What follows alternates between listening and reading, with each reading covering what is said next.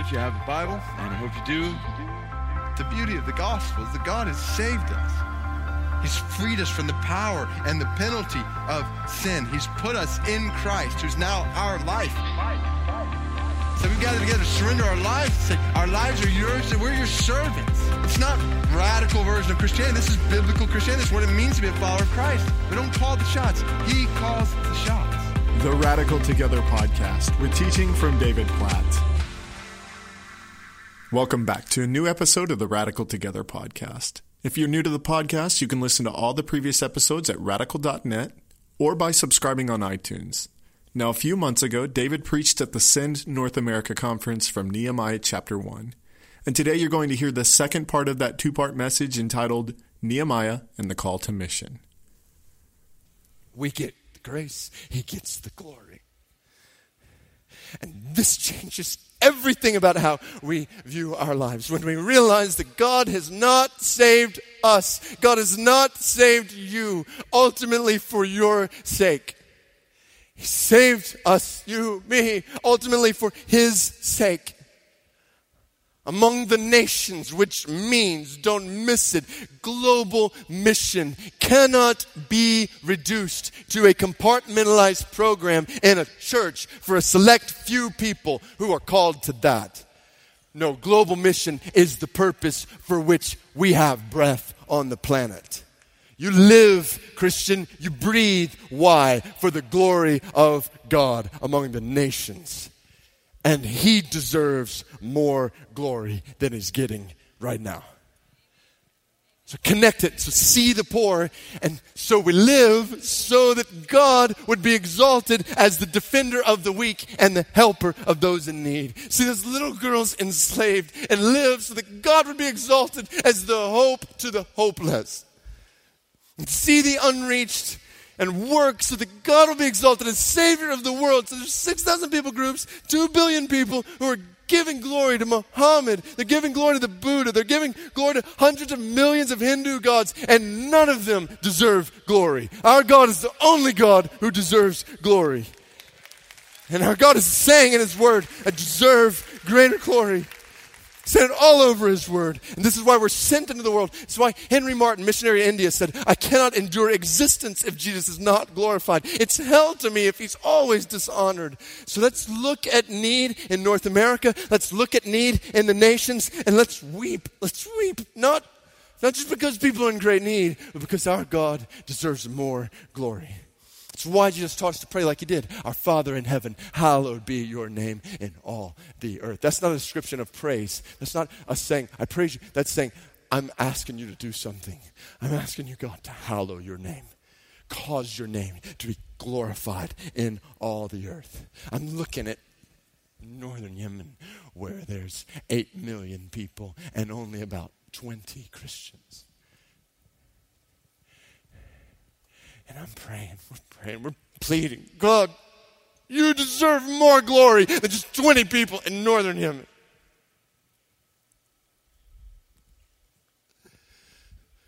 So please, God, connect it with what we're seeing in Nehemiah. So that just leads us to pray. So please, God, remember. Isn't that a bold request in verse 8 to say to the omniscient God of the universe, remember? He knows everything. He ordains everything. To say to God, I don't know if you forgot, but just remember. Just look at Northern Yemen and you say, remember, God. Remember, you said in your word, 2 Peter 3:9, you desire their salvation. Remember, you promised in your word, they're going to be gathered around your throne on that day. So remember, God, and do something. Cause your name to be known as holy there.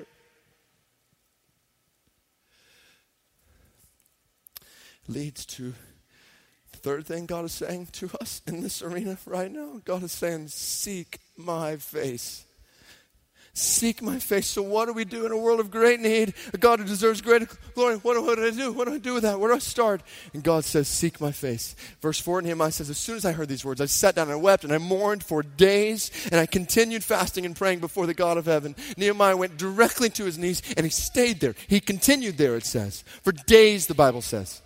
Verse 5 says, he prayed, Lord God of heaven, great and awesome God who keeps covenant and steadfast love with those who love him and keep his commandments. Let your ear be attentive and your eyes open to the prayer of your servant that I now pray before you day and night. The whole picture is day and night, day and night. And the text actually gives us a clue into how long these days of weeping and fasting and praying lasted. You look back up in verse 1, the text said that Nehemiah heard this in the month of Kislev in the 20th year. So that was equivalent to like November, December.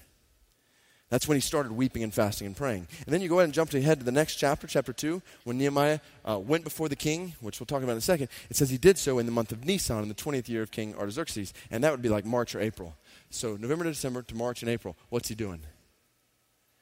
He's just praying and fasting and seeking the face of God. That was his first impulse.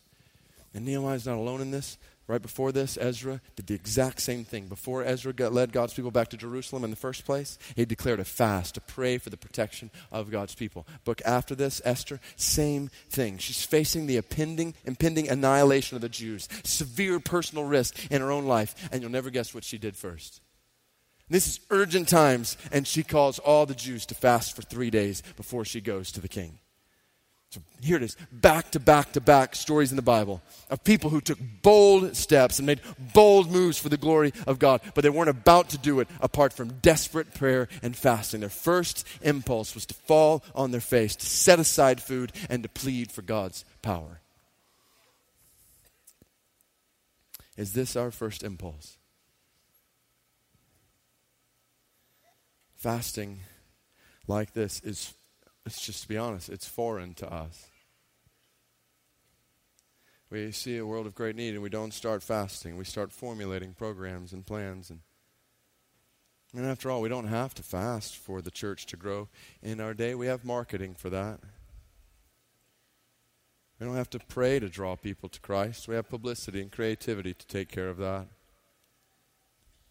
And brothers and sisters, we have created in our day a whole host of means and methods for doing ministry that require little, if any, help at all from the Holy Spirit of God.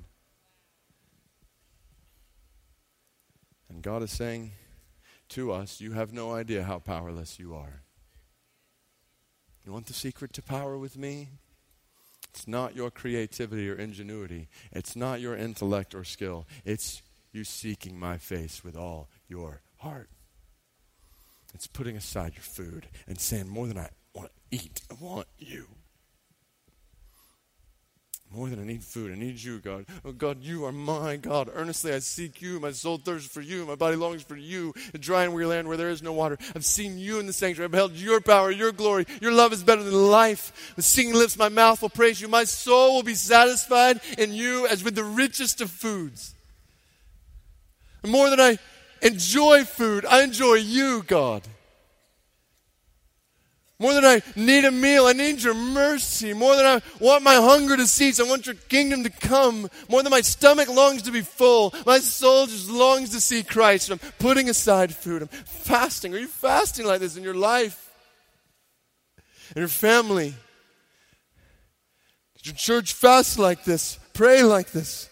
Let's not forget that the greatest mission movement in the known world of the New Testament started when the church at Antioch was worshiping the Lord and fasting and praying before God. Brothers and sisters, God is calling us to follow their lead. To stop fooling ourselves. We can't plant churches in our own power. We can't make disciples in our neighborhoods. We can't make disciples among the nations by mustering up more of our own might. So let us throw aside our damning dependence on natural ability and human ingenuity. Let's plead for God to do in our lives, in our families, in our churches across this country, among the nations, what only God can do. I don't want to be a part of something that can be explained by my own power, my own ability. I want to be a part of something that can only be explained by the power of God. Only God could do that. Jonathan Edwards said, only God is able to do the work of God. And it is his will that when God has something very great to accomplish for his church, it will be preceded by the extraordinary prayers of his people. We cannot accomplish mission without fervently seeking his face. And he's saying to us, seek me. Psalm 27, verse 8, oh, God, you have said, seek my face. Your face, O Lord, I will seek. Jeremiah 29, we know, 13, you'll seek me and find me when you seek me with all your heart. God's telling us to seek him. And Jesus told us, when you pray, go into your room. Just get in a room, close the door, pray to your Father who's unseen. There's reward that's waiting for you there. And don't heap up empty words, for your Father in heaven knows what you need before you ask him. Is that not a confusing exhortation to pray? Okay, so he already knows what I need before I even say anything, so what's the point of saying something? And as soon as we ask that question, we're on the verge of an incredible breakthrough in prayer. Because we're realizing that the ultimate purpose of prayer is not to get something, but to be with someone. And he's saying, seek me. Get into a room alone with me. Just get on your knees before me and just be with me, because there's a great reward to be found there. Do it day after day after day. Do it night and day. Seek my face. And then, fourth thing, God is saying to us in this arena, see a world in great need. Believe that I deserve greater glory. Seek my face and trust my hand. Trust my hand. Just like the books of Ezra, Esther, the sovereign hand of God is all over the book of Nehemiah. One of my pet peeves about this book is when preachers and people see it as a leadership manual. They talk about Nehemiah as the hero at the center of the story. But if we walk away talking about Nehemiah, how great he was based on this book, we miss the whole point. He's not the hero. God's the hero. This whole book is about the sovereign hand of God at work in his people for his glory. You look at Nehemiah's prayer. Verse 4 says he's fasting and praying before the God of heaven. He says, verse 5, O Lord God of heaven. Twice, God of heaven. A title that demonstrates God's universal, unquestioned power and authority and control over all history, including history right here. All this work in Babylon, Persia, the whole cool PowerPoint presentation, or not so cool, it's all being directed by the sovereign hand of God. In fact, turn back real quick with me to 2 Chronicles chapter 36. So just 2 books back to the left. 2 Chronicles chapter 36 is the last chapter right before you get into Ezra. And you get some of the historical background here. And notice, when you get to verse 22, and you get the proclamation of Cyrus, king of Persia, that sets the stage for so much of this. In verse 22, it says, Now in the first year of Cyrus, king of Persia, that the word of the Lord by the mouth of Jeremiah might be fulfilled, the Lord stirred up the spirit of Cyrus, king of Persia, so that he made a proclamation throughout all his kingdom and put it in writing. Thus says Cyrus, king of Persia, the Lord, the what? God of heaven has given me all the kingdoms of the earth. He's charged me to build him a house at Jerusalem, which is in Judah. Whoever's among you of all his people, may the Lord his God be with him. Let him go up. Same thing when you get into Ezra, first verse, and the first year of Cyrus, king of Persia, that the word of the Lord by the mouth of Jeremiah be fulfilled. The Lord stirred up the spirit of Cyrus, king of Persia. Who's doing this? The Lord's doing this. We could look at other New Testament or Old Testament texts that show God doing the same thing in Nebuchadnezzar's heart and life here in Cyrus. God's about to now, and Nehemiah use Artaxerxes. And keep in mind, none of these guys were believers. None of them were believers. This text is just showing us what Proverbs 21 tells us, that the king's heart is in the Lord's hands, which is really good news, isn't it? It was enlightening to listen to politicians today, but isn't it good to know that our hope is not in them? Aren't you glad that President Obama is not sovereign over all? And neither the leaders of England, France, Iran, North Korea, Afghanistan, Israel, none of them are sovereign over all. Our God is sovereign over all of them. He holds them in the palm of his hand. And Nehemiah knows this. He knows this about the king he's about to talk to, and he knows this about himself. Nehemiah knows that anything good that's going to happen is because the sovereign hand of God is making it happen. It said it there in Nehemiah chapter 1, verse 11.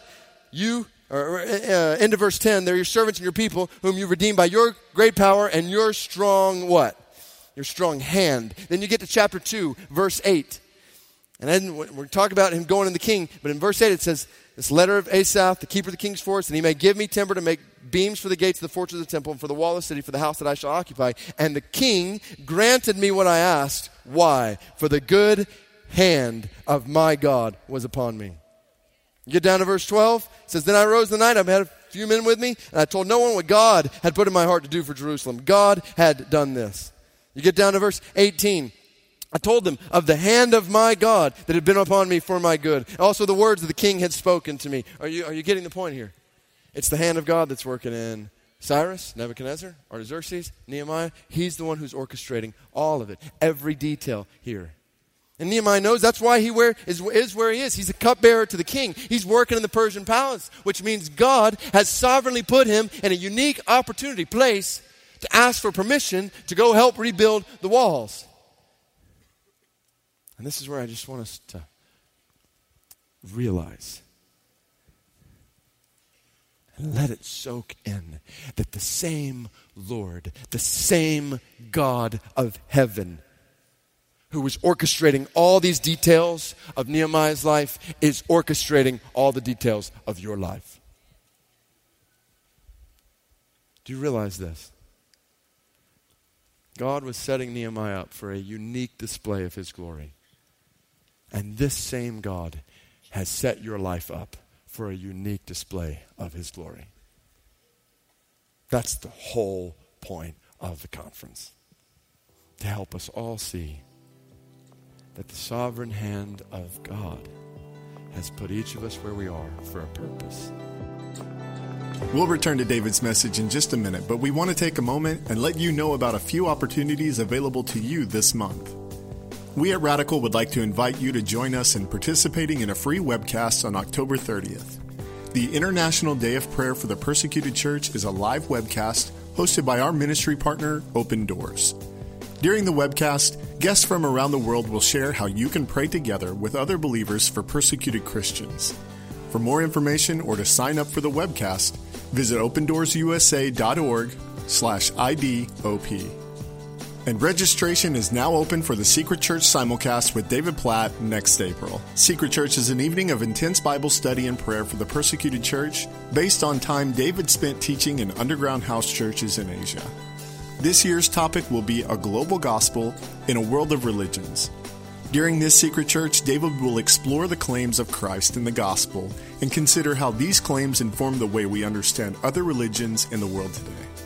He'll also dive into the ways believers can share the gospel with people from varied religious backgrounds. And we hope you'll join us for Secret Church on Friday, April 29th. To find out more about Secret Church and to take advantage of early simulcast registration pricing, visit secretchurch.org. Now here's David with the rest of today's message. God has placed you in your neighborhood right now for a purpose.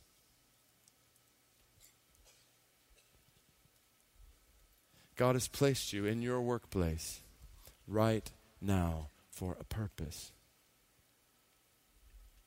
God's put you in that particular community, in that particular city, that particular state, that particular part of the world. He's put you there not accidentally, but purposefully. All of it purposefully. Why? For the glory of his name and the salvation of men, women, children around you. That's why you are where you are. Nehemiah was a cupbearer. You're a teacher. You're a manager. You're a coach. You're a stay-at-home mom. You're a student. You're retired. You are where you are, and none of those things are accidental. They're all purposeful. And just like Nehemiah, unbeknownst to you, that purpose may one day extend far beyond where you live right now. Nehemiah knew that the potential was his position was about to leverage him an opportunity to travel a long way for the glory of God. I praise God for close to 5,000 brothers and sisters representing this coalition of Southern Baptist churches serving overseas, living overseas for the spread of the gospel. But I was reading this last week the notes from a mission conference in 1900. And at that mission conference, they talked about the Moravians. And the report there was that the Moravians have, for every 58 communicants in the home churches, a missionary in the foreign field. So I don't know if you caught that, but for every 58 church members, they had one person in a foreign field. And you think about the churches that are represented in just the Southern Baptist Convention. So just starting there. 40,000+ churches, 16 million members, which I know how pastors are with numbers. So let's just assume 10 million of those people are actually alive and members in churches. You do the math. If that ratio was happening among us, we're talking not 5,000 people overseas for this. We'd be talking almost 200,000 missionaries. And you look at the Moravians and you see they weren't doing this because they had a nice, sophisticated, well-financed mission board. They were doing this because they were taking advantage of the sovereign opportunities that God had opened up for them for the spread of the gospel around the world. They were looking for jobs in other parts of the world. Some of them were selling themselves into slavery. They'd see a slave ship going to this country. And they say, well, that's a way to get to the country, so we're going to sell ourselves to get on the ship and we'll work as slaves for the spread of the gospel in that country. 1 out of 58 of them going. And if the Moravians had those kind of opportunities centuries ago when they're taking ships overseas, how much more today could it be that the Lord, the God of heaven, has designed the globalization of today's marketplace to provide opportunities for tens of thousands more men and women to take the gospel to cultures around the world? Could it be the opportunity's there? When I'm on a plane and this guy introduces himself to me, recognized me, and we start talking, and I say, where are you traveling? His name's Hugh. He's from Demopolis, Alabama. Anybody from Demopolis, Alabama? I didn't think so. Demopolis is no metropolis, I can tell you that. Small town Alabama. And I say, Hugh, where are you traveling? And he says, I'm going to Mexico. I got a lumber business and we're expanding into Mexico. I said, are you anywhere else in the world? He said, yeah, we're in China and Indonesia. We're trying to get into Dubai, the Middle East. And he starts talking about these. He's traveling with his 24-year-old assistant who speaks Mandarin and Spanish fluently. And he said, yeah, the lumber business, this is awesome. We're going all around the world. I said, Hugh, have you ever thought about how God's opening up these opportunities, not just for the spread of lumber, but for the spread of the gospel? The opportunities are there. And I think about another guy in our church. So he's in the horse betting business.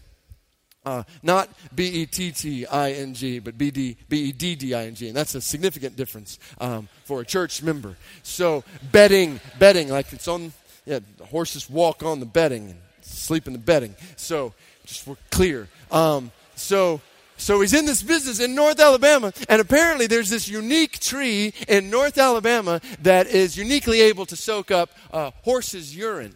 So just go with me here. It's able to soak up horses. And I'm sitting there one day. We're talking about this kind of stuff in the church, and I see the light bulb go on. And as we're talking about opportunities in places like the Middle East, where he realizes that with nobility and there's all kinds of opportunities for expansion of horse betting business in the Middle East. And it clicks with him. You mean this job I've got can gain me access into places where people have never heard the gospel? My life can be used to get the gospel. People have never heard it. I don't have to leave my job to do mission. I can actually leverage my job to do mission. And it hits him. And I'm sitting there just praising God. I mean, God, the sovereign hand of God has ordained a tree in northern Alabama to soak up horses' urine for the display of his gospel in the Middle East. You can't write a script any better than that. There's opportunities to work. There's opportunities for students to study. You're thinking, high school students who are in here, you're thinking about where am I going to study? I read an article the other day that just listed all these different universities that will pay for you full scholarship to come study overseas, and some of them in the middle of unreached peoples. So you can get paid to go to college for free in English in other places in the world for the spread of the gospel. And then not just while you're studying, but then after you study. I read another article that said 71% of graduating millennials expect to work in an overseas assignment at some point. And companies, this article was talking about companies were tailoring job opportunities for that.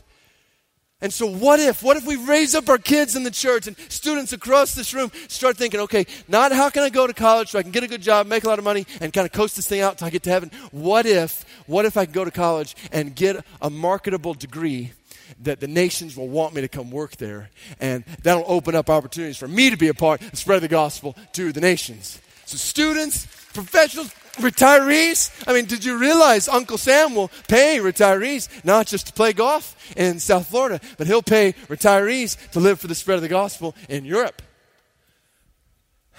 Do we realize in all these ways, the nations are actually funding, unknowingly, the spread of the gospel to the nations? God's got the whole thing rigged. He's got the whole thing rigged. The question is, are we going to take advantage of the opportunities that our sovereign God has provided for us? If only we'll say, we trust your hand. I trust your hand. Which is not easy. I mean, what if God sends your family to the Middle East or this part of Africa or Asia? And it wasn't easy for Nehemiah. You get to chapter 2 and he knew this was great risk. Cupbearer goes into the king, looks somber, looks sad in the king's presence. Cupbearer can be killed just like that. The risk was great. That's why he spent 4 months fasting and praying. But then listen to what happened. In the month of Nisan, in the 20th year of King Artaxerxes, when wine was before him, I took up the wine and gave it to the king. Now I had never been sad in his presence. The king said to me, why is your face sad, seeing you're not sick? This is nothing but sadness of the heart. Just feel the tension. Then I was very much afraid. I said to the king, let the king live forever. Why should not my face be sad when the city, the place of my father's graves, lies in ruins and his gates have been destroyed by fire? He's going for it here. And the king said to me, what are you requesting? And this was the do or die moment. So I prayed, you'll never guess to who? To the God of heaven. And I said to the king, so he just looks up, I just see this flash prayer, God help me. God help me. And I said to the king, if it pleases the king, if your servant has found favor in your sight, that you send me to Judah, to the city of my father's graves, that I may rebuild it. And the king said to me, the queen sitting beside him, how long will you be gone? And when will you return? So it pleased the king to send me when I had given him a time. And I said to the king, if it pleases the king, so now I just ask for more. Let letters be given to me, to the governors of the province beyond the river. They may let me pass through until I come to Judah. And a letter to Asaph, the keeper of the king's forest, that he may give me timber to take beams for the gates of the fortress of the temple, and for the wall of the city, and for the house that I shall occupy. And the king granted me what I asked, for the good hand of my God was upon me.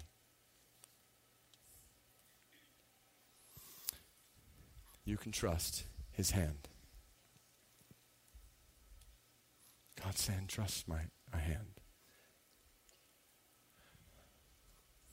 Close with this.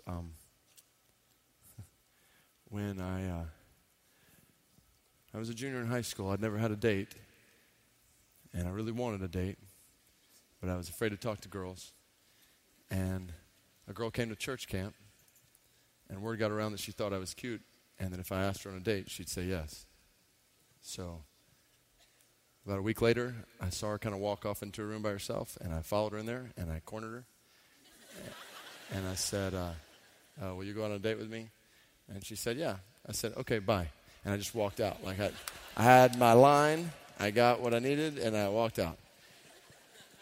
So the date was a week later. I grew up in Stone Mountain, Georgia, and so we decided we'd go to the laser show at Stone Mountain. For those of you who don't know, Stone Mountain is like a big mountain of stone. And just this big rock, and in the summer, there's a big field in front of it, and people will go out there, and they'll shine lasers on the side of it, and play a lot of redneck music, and it's a great first date place, I thought. So you just kind of sit on the lawn, and you watch the laser show at night. And so that was the plan. I went home that night, picked out my clothes for the next weekend. Pretty excited about my date that week. Eating patterns changed, sleeping patterns changed. My dad came up to me, he's like, son, you got a problem? I said, I got a date. And I got to Friday, and I got my car to go pick her up. She lived about 20 minutes away from me. Well, about 10 minutes into the drive, I realized I knew the general vicinity where she lived, but not the exact place where her house was, which was a problem. When you're going to pick a girl up on a date, you need to know where she lives. And so this was before cell phones, and I started thinking, what am I going to do? And so I just started praying. Like, I don't know what I was expecting God to do, like put a big yellow arrow in the sky, like she's here. But I didn't see anything. And so I pulled over to payphone, called her up. I was like, I forgot to get directions. Now I'm late. And I'm like, I've totally blown my first date. And so anyway, I go pick her up. We go to the laser show, and we're sitting there. And I'm just nervous, talking, just waiting for this show to start. And once it finally starts, it's dark enough. I'm sitting there, and I'm thinking, what do I do now? And I see her hand right down here. And I think, should I try to hold it? I think that's what sometimes you do on dates. So I don't want to just reach over. So I come up with a plan. And I decide I'm just going to let my hand just kind of drop by my side. And I'm going to slide it over a little bit, a little bit, a little bit. And then once it gets over there, our hands will kind of touch. And it'll be like, oh, let's hold hands. So pretty ingenious plan. And so I did it. I dropped my hand by my side, and I'm just kind of looking around. I start sliding over a little more. 20 minutes later, my hand's still not there. I keep thinking, this is going to be the moment. This is going to no, okay. So finally, our hands touch. And I'm like, oh, wow. And we start holding hands. Well, 30 seconds later, the show's over. And you know what we did? We just sat there, looking up at the rock, looking at a blank, dark rock, holding hands. That was the first time I had the joy of holding my wife's hand. And so, oh, yeah. I remember from that moment that relationship obviously growing in the days to come into this joy that I know in marriage. And I just tell that to you. I just want you to think about this. Right where you're sitting, so just don't let this just go to the person beside you in front of you, or just this arena, just you, right where you're sitting, right now. If I could just speak to you one-on-one, just hear this. Do you realize that the sovereign God of the universe has reached down his hand of mercy into your life?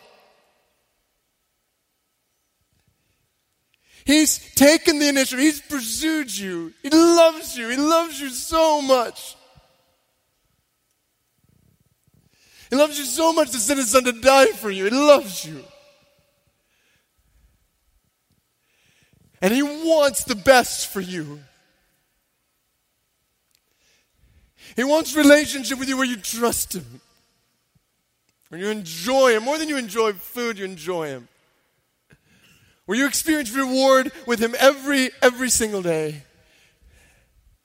And where your life joined with him counts for the greatest purpose in all the world. This is the invitation that lies before you. And so I say to you, rise and say, here am I, send me.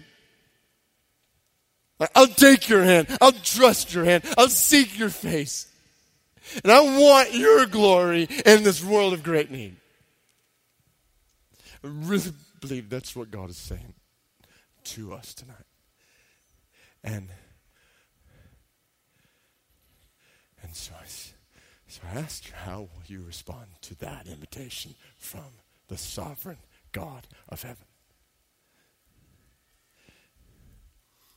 And so in the quietness of this room,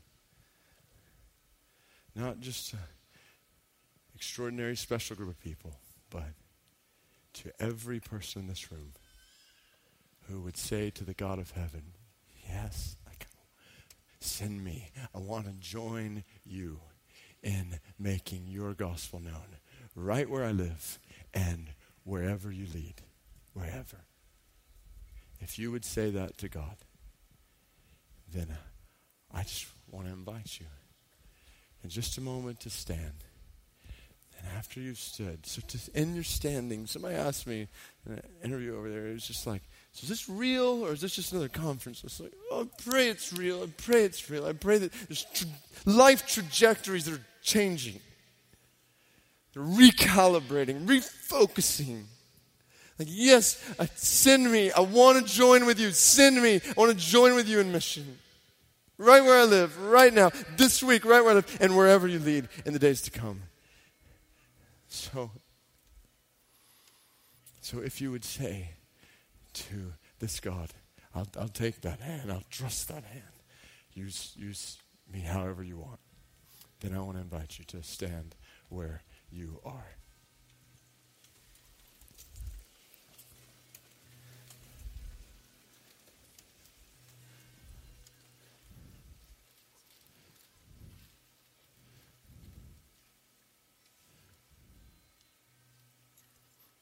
Can we pray?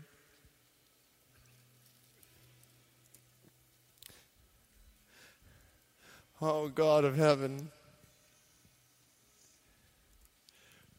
we say yes to you. We thank you for your hand of mercy extended toward us. And we join with Isaiah and saints throughout history who said, here I am, send me. So see us in this room. Be pleased in this room. Be glorified in this room as we say, we surrender to you. We trust in you. We want to seek you. And God, I don't presume to know all the places you're going to send us to, or the people you're going to send us to, but God, I pray that this week people would come to know Christ because of this surrender right now. The friends and family members and coworkers would come to Christ this week. God, give us boldness to speak the gospel this week. And God, I pray that you would take some of the people in this room and you'd send them to the most remote parts of the world. Spread the gospel among people who've never heard it. You'd send some of them to work and, like we saw earlier, do sausage in Spain for your glory.